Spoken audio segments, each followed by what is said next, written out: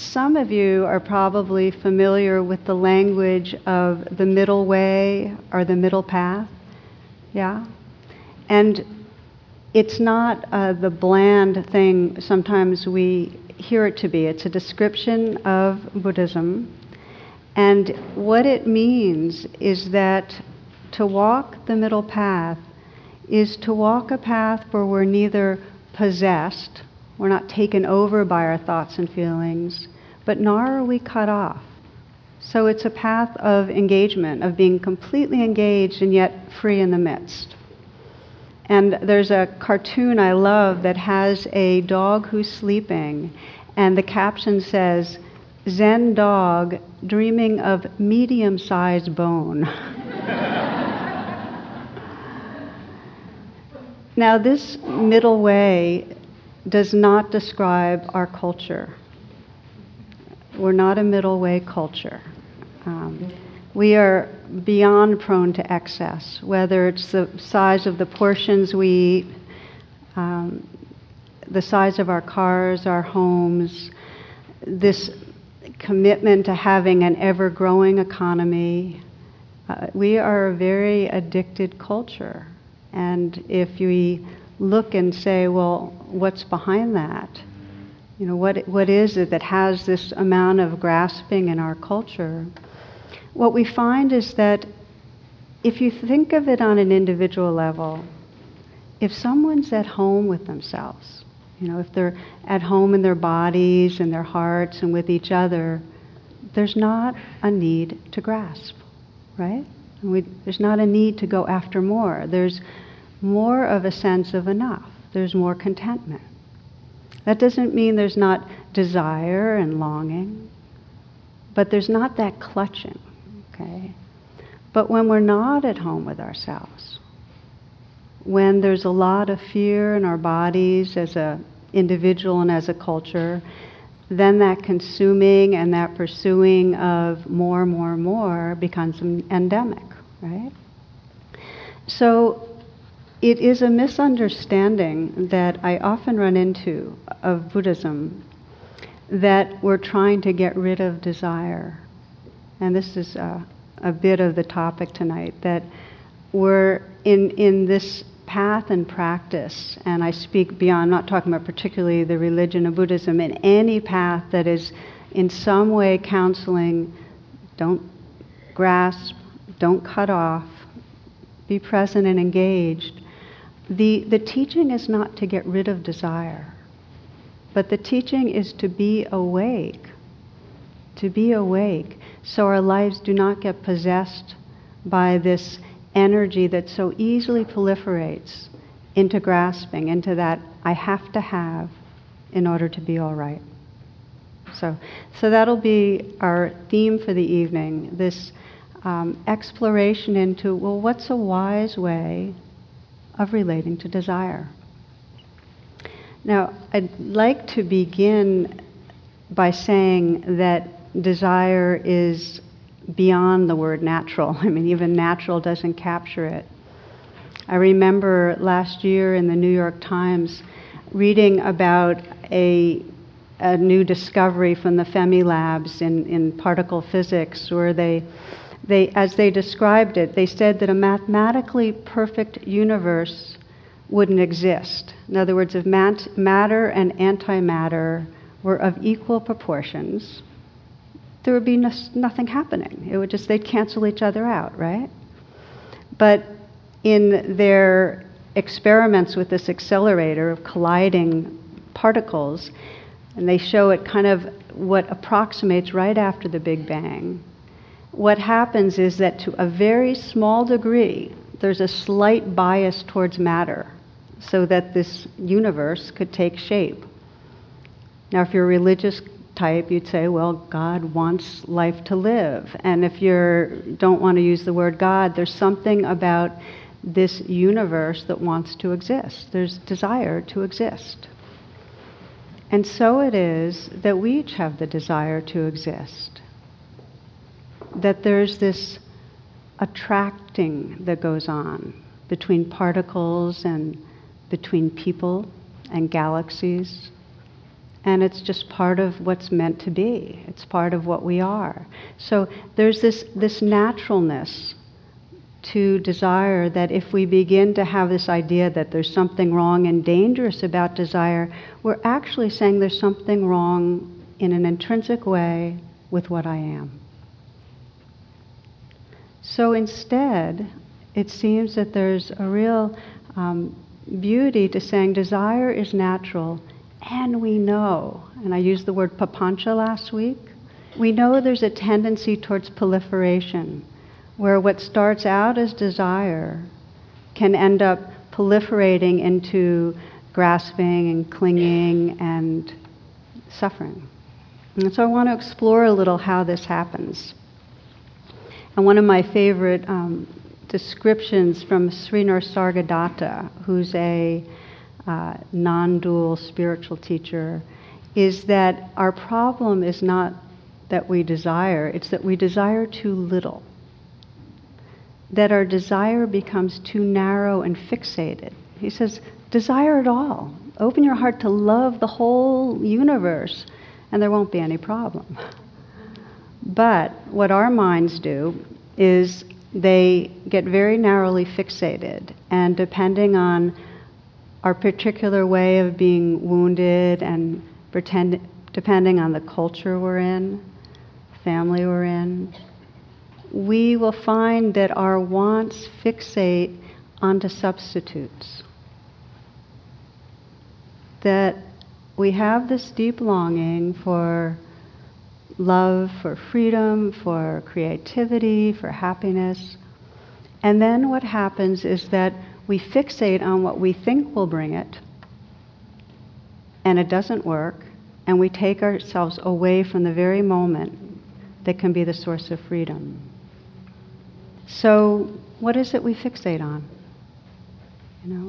Different ones of us, we might go for a fix that'll try to carry us through. It could be on approval. We just get another hit of approval, then we'll know we're loved. Or for some it's money, or for some it's sex. For Rita Rudner, this is the way she puts it, she says, I love to shop after a bad relationship. I don't know, I buy a new outfit and it makes me feel better. It just does. Sometimes if I see a really great outfit, I'll break up with someone on purpose. And there's that statement that when women are depressed, they eat or shop, and when men are depressed, they attack another country,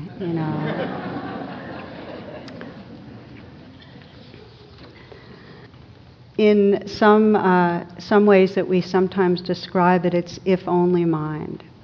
And if you look into your life, for most of us we have if-only mind, where we have some idea that if only this would fall in place, then I would be happy. Does that sound familiar? Yeah. If only I'd get my health back, or only if I'd get that partner, or if only that partner and I would really have it work out right. Or if only I'd lose the 20 pounds, or whatever. It's an if only, and we have this idea that then we'll be happy. And there's that story of one woman who went to see a psychic, and she said, there's not enough intimacy in my life, and my husband won't talk about his vulnerability. So the psychic's looking into her crystal ball, and first of all, she says, well, what else is new?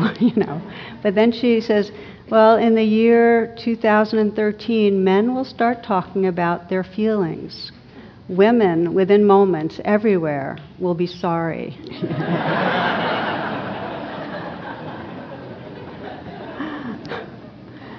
So we have this idea about what we want, and we have this idea of what's going to bring happiness, and we're often wrong. In fact, there's a lot of research now that shows that, in fact, there's 13 particular studies that were pulled together. Lottery winners are ultimately no happier than non-winners. Paraplegics usually become as content as people who can walk. And they give you a number of examples that we anticipate good things will make us happier than they actually do, and we anticipate that bad things, so to speak, will make us more miserable. We are bad at forecasting. Okay? So if we reflect, we'll notice that we have these externals that we think are going to do it, are going to make it terrible for us. Each of us has those. And the point isn't that we should drop having external things that we're hoping will happen. It's not that we're trying to just wash that all away. The point is this, and this is the deeper teaching, that our true happiness is never, ever dependent on something outside us. And as long as it is, we are actually kept a distance from the one place where love is possible, creativity, freedom. Because in any moment of wanting, there's a leaning forward. In other words, you can't be fully here if you're wanting things different. Okay, does that make sense? Okay. So I will be going over 2 different ways that we can cultivate our attention so that we relate wisely to desire, which so easily turns into clinging, grasping, and addiction. And one of the ways will be refining a mindful attention to desire and wanting. And the other I call tracing back the longing. We'll trace it back to what's really underneath. So those would be the 2 ways. Now the first way, this mindfulness, importantly, it begins with sensing how wanting creates a kind of contraction or squeeze. How does wanting create suffering? I remember the story of Thai teacher Ajahn Chah, and what he'd do is he'd go around the grounds of the monastery, and when he'd noticed that one of the monks looked like they were really having a hard time, his response would be, "Must be very attached." That's all he'd say, "Must be very attached." Something. There's some hook right there. So maybe we'll just begin by doing a brief reflection on where we know that we are attached and just sensing what that is like in our mind and body, just so we get a template here to look at.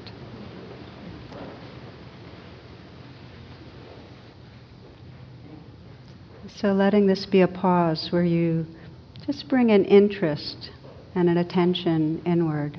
You might close your eyes. Take a moment to gather with your breath.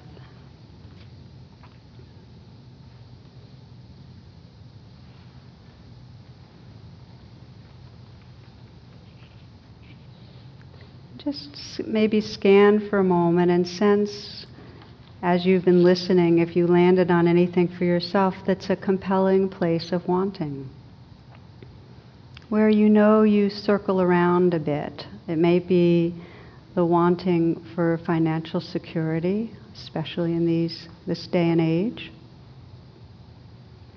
It might be that you have a really intense wanting for something different or more in a relationship, or for a relationship itself, a romantic relationship. Maybe you're wanting a different look, a change in your appearance, or maybe you're wanting a different experience of health. Maybe you have strong wanting around something material, like a house renovation, or having it happen on time or something.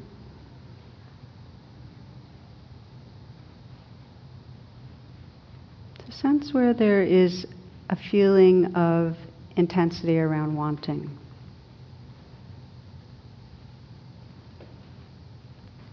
And given the short period of this reflection, you might exaggerate it a bit, kind of drill down and really sense what it is that you're wanting so much about that.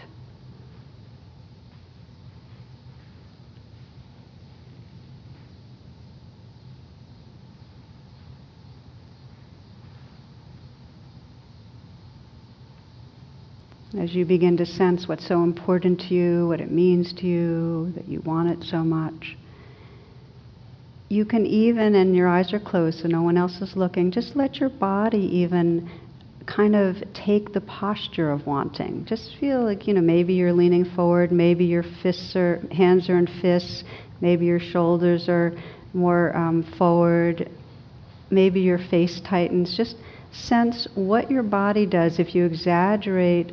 What is this wanting like? How does it show in my body when I'm really wanting something?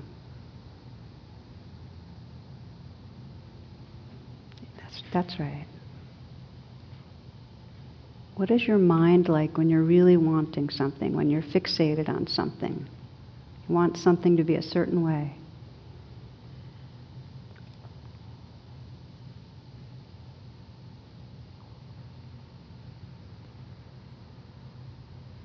What does your heart feel like when you're wanting?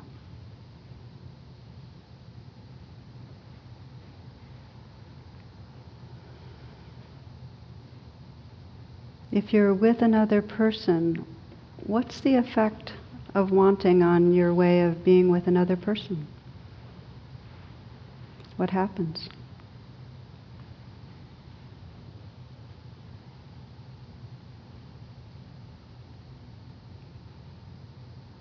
The last question. Do you like yourself when wanting is strong?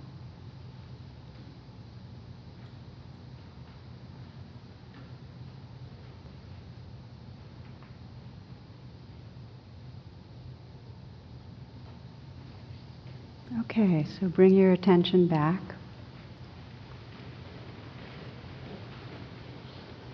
Now I want to reiterate that sometimes wanting's strong, but we're not hooked in a way that it's taken over, in which case it can be just a strong, passionate wanting, and that's not troublesome. But when it takes over, then we start noticing, and this is when I've done this in smaller workshops and people share what they name, is that when there's wanting, their body feels like it's leaning forward. It's kind of like this look where, it's like, give me, I need this, I want this. Their minds get small, their hearts get tight. And when I ask the question, do you like yourself? Rarely do people say, yes, I like myself when I'm feeling taken over by wanting. So how does it proliferate? How does it happen that something that's a desire turns into this clutch, into this sense of, in order to be content or happy, I have to have this, because that's when they're suffering. And what we see is that wanting comes hand in hand with aversion, that along with wanting is the fear of not getting what we want, right? So you might think of it when it has to do with others, especially. How many people, when we want our partner or our child or anyone we're working with to get it together, to be different, and then they don't cooperate, what happens? Wanting flips, right? So, and that happens all the time. I'm going to talk about this more. A lot of our wants are for other people to be different. Is that not so? Okay. I have to tell you one of my favorite cartoons. I have 2 standard poodles, and in this you have a female poodle, very uppity, and a hound dog in bed together, and her arms are crossed, and she's looking really annoyed, really, really annoyed, and she's saying, bad sex, bad sex, bad sex. So that's wanting turning to aversion. That's one example. It turns to aversion when we want ourselves to be different in a very, very toxic way. A very toxic way. It's like we often say, well, of course I should want to improve and this and that. And that's, of course, why not? But when the wanting is a demand and an expectation that we be different, that our moods be different, our thoughts be different, our behaviors be different, and then they're not, we turn on ourselves. So it turns into self-aversion when we are wanting and it doesn't happen. Often our wanting brings up embarrassment. We are wanting. That means something's missing, something that we're in some way needy, that we're out of control. And I want to speak to this a bit because it's one of the most painful parts of wanting mind, especially when it turns to addiction. Now, it can be low-key, and I'll give you an example, which is over the last 6 months, and this is a personal example. In my house, I have a number of very ordinary rugs, but I've always loved really lovely rugs, and I got this thing where I was going to get one nice rug. And so I started going online, and I immediately got hooked into not just one nice rug, like the most beautiful art pieces of Persian rugs that were meant for walls, not floors. I just got really hooked on the art of them. And when I'd get tired at nighttime, I'd go online and start surfing the net for these beautiful Persian rugs. And clearly they were out of my range, but I was hooked on looking at them and fantasizing. And I remember one night at around 11 o'clock, Jonathan came into my office, and I quickly changed what I was looking at so he wouldn't see. And that's when I got it, that, this was wanting mind, and I was embarrassed by it.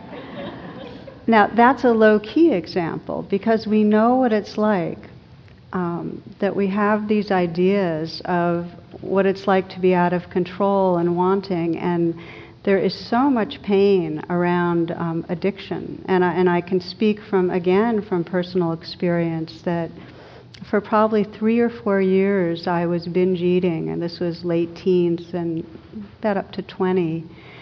And I remember the secretiveness of it. I remember the embarrassment and shame of it. And I've since then worked for decades and decades with people that are struggling with different levels of addiction. And probably the single most painful part of wanting mind is the tremendous sense of embarrassment and humiliation for having it. And so I find that again and again, that in some way that neediness and being out of control is the deepest level of the suffering. So again, we're just saying, how do we be mindful of the effects? Well, sometimes they're subtle, the body tightens, and sometimes they're absolutely overt, as with shame. Now, the biggest overall effect of wanting mind is that in a moment of wanting, as I mentioned, we can't be here. In any moment that we're wanting it different than it is, in any moment that we're fixing on a substitute, we cannot find what really will bring us satisfaction. It's impossible. And I love the way this has been described by Bill Moyers. And he was at an MIT, this is the son of the well-known Moyers, at an MIT conference in a room full of scientists and addiction researchers. And he himself had been struggling with alcoholism for a long, long time. And he read a lecture that reminded them that treating addiction was more complicated than they thought. And I'd like to read you what he read to them. I have an illness with origins in the brain, but I also suffered with the other components of this illness. I was born with what I like to call a hole in my soul, a pain that came from the reality that I just wasn't good enough, that I wasn't deserving enough, that you weren't paying attention to me all the time, that maybe you didn't like me enough. At this point, the conference room was as quiet as it's been all day. He said, for us addicts, recovery is more than just taking a pill or maybe getting a shot. Recovery is also about the spirit, about dealing with that hole in the soul.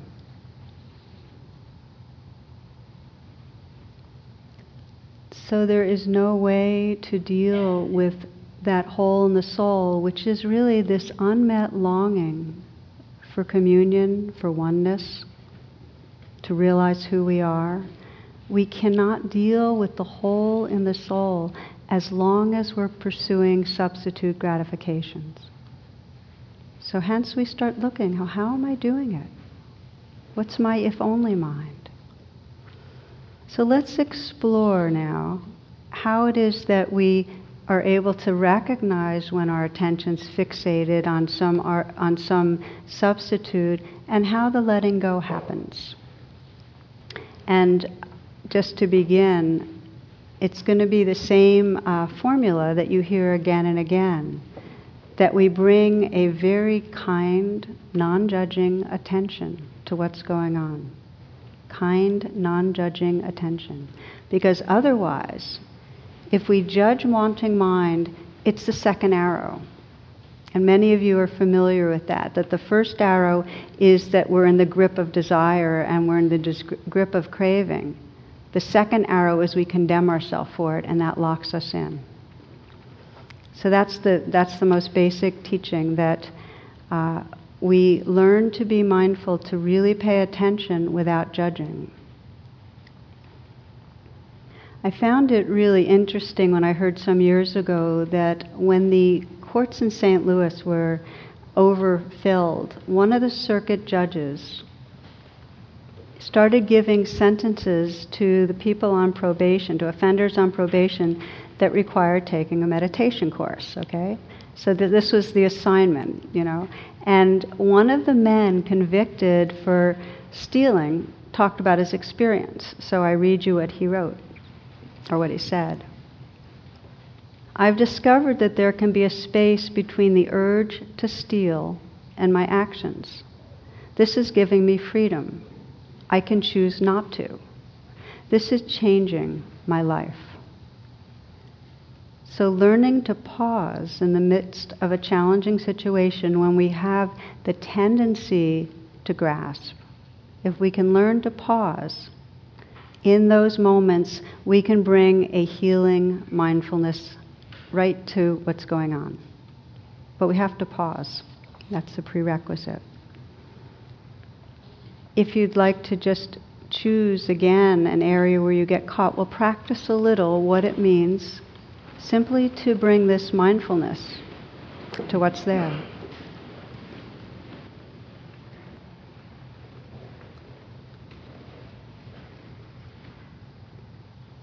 Again, as you pause right now, just feel your sincerity, that interest in being a little more awake in a place where you might have been on automatic. And to bring to mind, if you will, either the same or if you'd like a different circumstance where you might get caught in wanting mind, where you might get hooked. And as I mentioned, it could be hooked in wanting someone else to be different, in wanting yourself to be different, in wanting to consume or overconsume.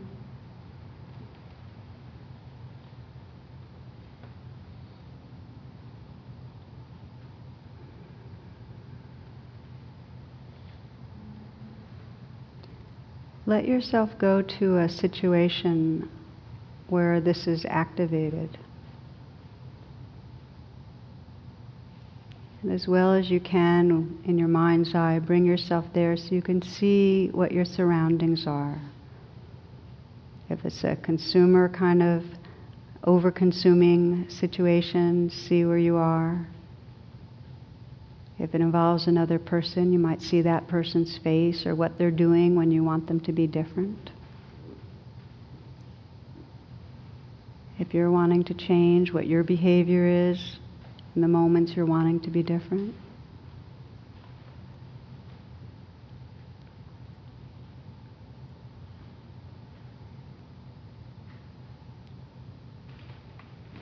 And as you visualize this, sense the urge in you, the want, the desire, the craving for things to be as you want them to be.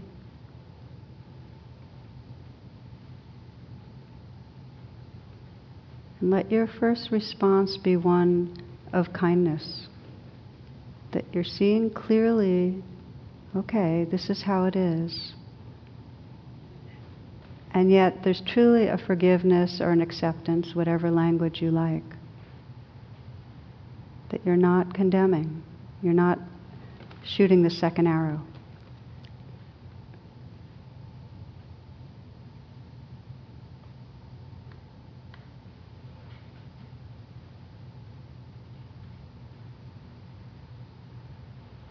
Perhaps as you pay attention, you can sense what's driving the want, what the need is, what the unmet need is, what the discomfort is inside you. Again, just to bear witness with kindness. Noticing your experience, noticing what it's like to want, to feel the contractedness of it.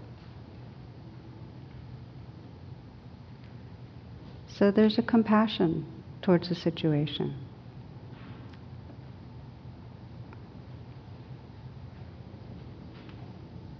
Don't try to do anything about the wanting. For now, just offer an interested and kind presence. See what you see.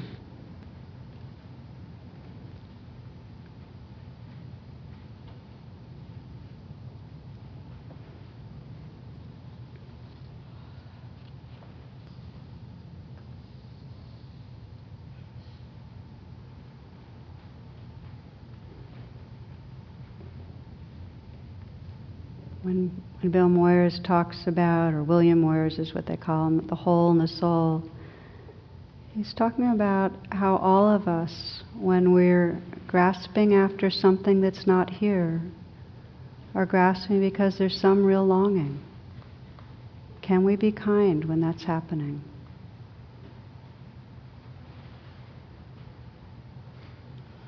Take a few full breaths and open your eyes when you'd like. I'll share another story, because this takes some time. Share another story of wanting mind. One friend of mine who's a lesbian and, like many of us, was very much wanting the states that were voting a few years ago on gay marriage to affirm. And when Maryland voted against, she was really, really upset. So it was strong wanting, strong aversion. And then the new wanting was for all of her hetero friends to understand how horrible this was and how much pain she was in about it, so that especially her married friends, to get how much suffering this was causing for her, and was again very, very upset and aversive when they didn't. So one wanting was added to another, and she was really upset. She then heard Dharma teacher Ruth King, and this is what Ruth said. We continue to give away our power to others when we need others to get us, to understand us, in order for us to be okay, to be free. And for this friend of mine, this was a flash of understanding that as long as she was wanting others to respond to her in a certain way, she was giving away her power.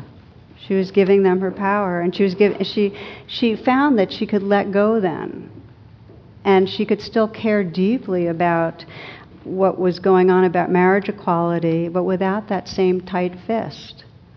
And then when D.C. ended up voting affirmatively, she was able to actually marry her beloved and celebrate that. What I liked about this story, and I think we can see this in our own lives really well, is that whenever we have a want, which is really a demand, that others understand us, that they treat us a certain way, that they act a certain way, no matter how right we may be or reasonable, if our well-being is hitched to how they behave, how they treat us, how they understand us, we've given away our freedom. Our only freedom is if we know within our own being that we can make peace with life however it is. So Ajahn Chah, as I mentioned earlier, writes this. He says, if you let go a little, you'll find a little peace. If you let go a lot, you'll find a lot of peace.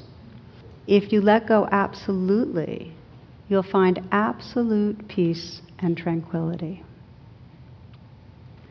Then he goes on.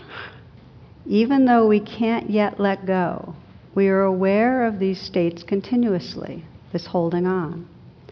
Being continuously aware of ourselves and our attachments, we will come to see that such grasping is not the path. We know, but we can't let go. That's 50%. Though we can't let go, we do understand that letting go of these things will bring peace. Now, let me make sure that's clear. What he's saying is that a lot of the time we get it, that this wanting and this holding on isn't serving us. I mean, how many of us have been there where we've gotten it, okay, this is not really doing anything for me. But we see it, but we still can't let go. But what he's saying is 50% of the job is done if you can see it. Every time you see it and you get, this is causing suffering, there's a little change in our neurocircuitry. And I say this because so often these practices are set up as, okay, bring your mindfulness to this and there'll be an unfolding and a great healing and you'll be free forever after. And it isn't like that. Or it sometimes isn't like that. Any moment that you bring your attention to wanting mind, wherever it's going on in your life, and with sincerity, you just pause and say, okay, I just want to see what's happening. Just going to be with this for a few moments. Even if you go ahead and do the very behavior you know is not so great for you, the fact that you paused makes a difference. And my prayer is that you trust that, because I've seen over and over again how just the commitment to pausing and noticing actually begins to break the chain of reactivity. It takes commitment, but it doesn't mean it has to happen all at once. So we've now covered one approach to finding some freedom in the midst of desire, and that's the mindfulness approach. The second one that I mentioned is tracing back the desire. And we described, this hole in the soul is really this unfulfilled longing to be at home, to be at home, to be at one, to realize the truth of our awareness and aliveness, that wholeness of being. And as long as we're fixating elsewhere, we can't find that. So the more we're in touch with the longing, the more we actually come home to the true belonging that's underneath it. And I'll say more about that, which is that the starting place is the urge. And the Tibetans talk about this very well. They say what's considered the poison is the medicine. That if you go right into the heart of wanting, you'll find the longing underneath. Okay? So let me give you an example of this, and then we'll practice that too. Okay, so this was the story I was going to share with you. Is a man that came a number of years ago to a retreat, and he was very pained about being single, and he had just ended a relationship that in his mind was his very, very last chance for love. That was it. Okay? So he was heartbroken, and tremendous amount of yearning in him. And so we explored this tracing back, and he felt a sense of urgency. It was like, that was my last chance, but still I want it kind of feeling. And so we started unlayering the onion, and under the urgency was this anxiety. I'll always be alone, I'll always be lonely. And as it went underneath that, it was, the purity, the pure anguish of loneliness and the wanting to have that special person. And hence the fixation, how to be this special person. She's the one. So then he kept going, and we kept tracing back, and I said, okay, so if you had that special connection that you're yearning for, what would that be like? And he started saying, okay, if I had that, what would it be like? And it went from her to what would it be like? Oh, I would feel really alive and full and whole and just in love. It was, in other words, the object dropped away and it was just wholeness and in love. So in a way, this special person was a bridge to feeling what he really wanted, which was this wholeness and this aliveness and just in love. Okay? So then for the rest of the retreat, every time he'd be fixating on her, the one he had lost, he'd feel that sense of anxiety and urgency, and underneath that, what am I really longing for? And then he'd say, okay, what would that feel like? And he'd find it right there in that moment, over and over again.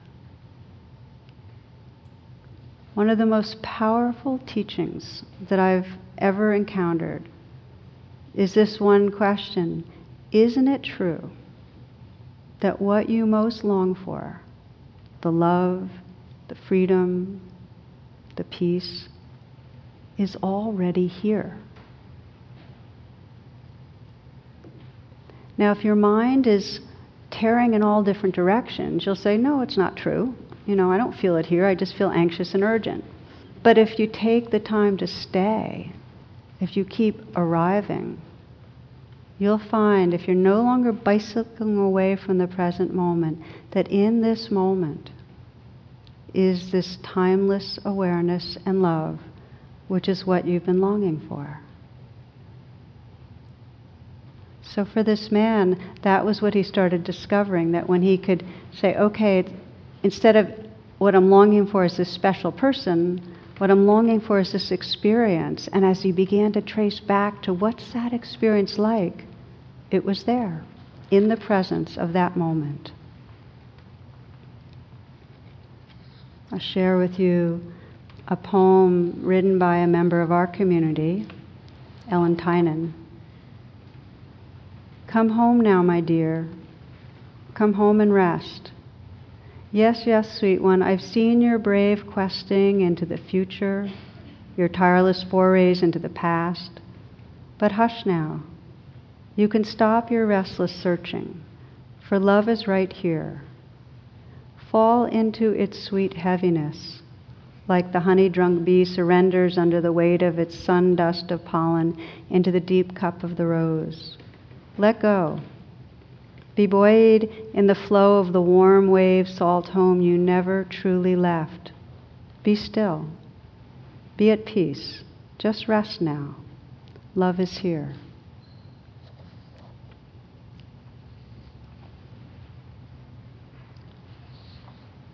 So we begin to discover, as we practice what the Buddhists call the blessings of non-clinging, that when we're not seeking outside ourselves, when we're not trying to get somewhere, when we're not fixated on substitutes, there's a sense of enough.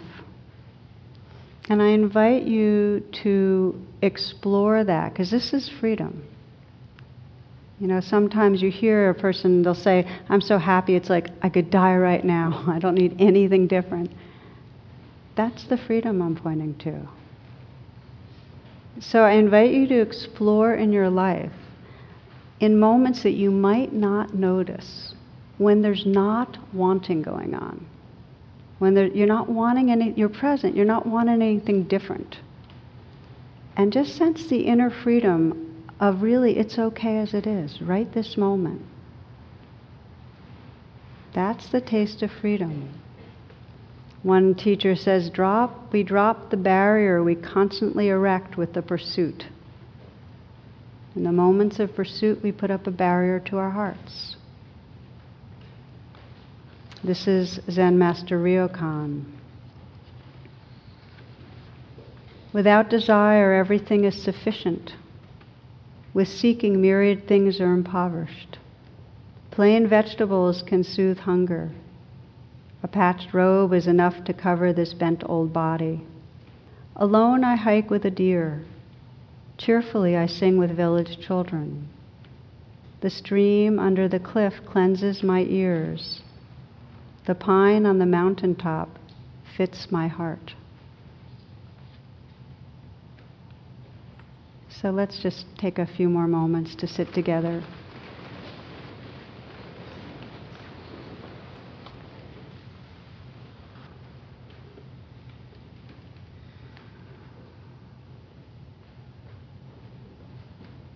In this pause, you might come home in a very simple way, just to feel the rhythm of the breath.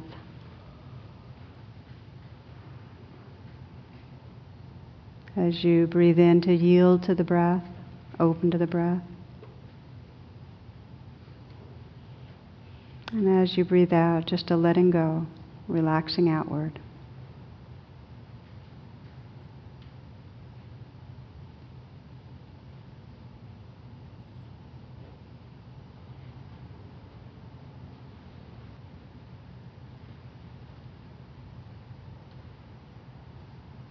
You might explore what it means to have this moment be enough.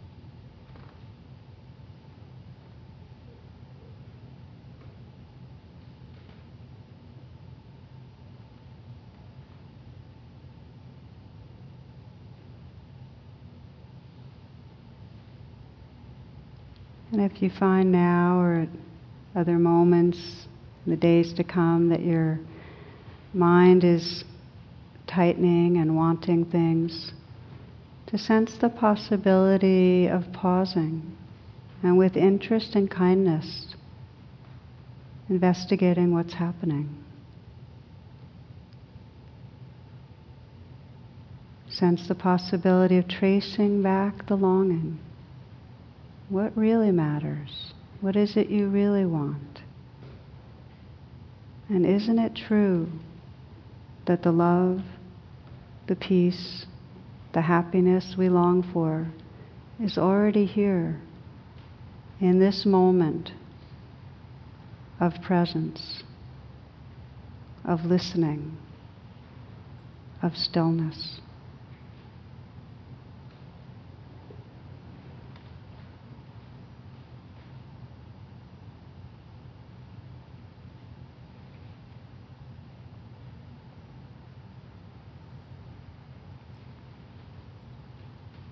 Again, the words of Zen Master Ryokan. Without desire, everything is sufficient. With seeking, myriad things are impoverished. Plain vegetables can soothe hunger. A patched robe is enough to cover this bent old body. Alone I hike with a deer. Cheerfully I sing with village children. The stream under the cliff cleanses my ears. The pine on the mountaintop fits my heart.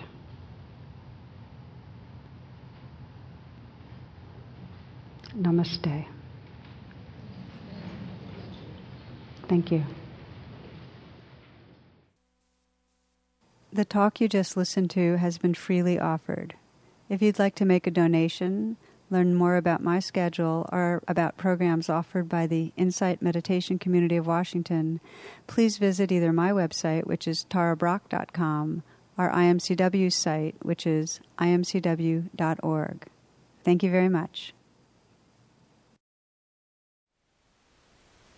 Thank you for listening. To learn how you can support the teachers and Dharma Seed, please visit dharmaseed.org/donate.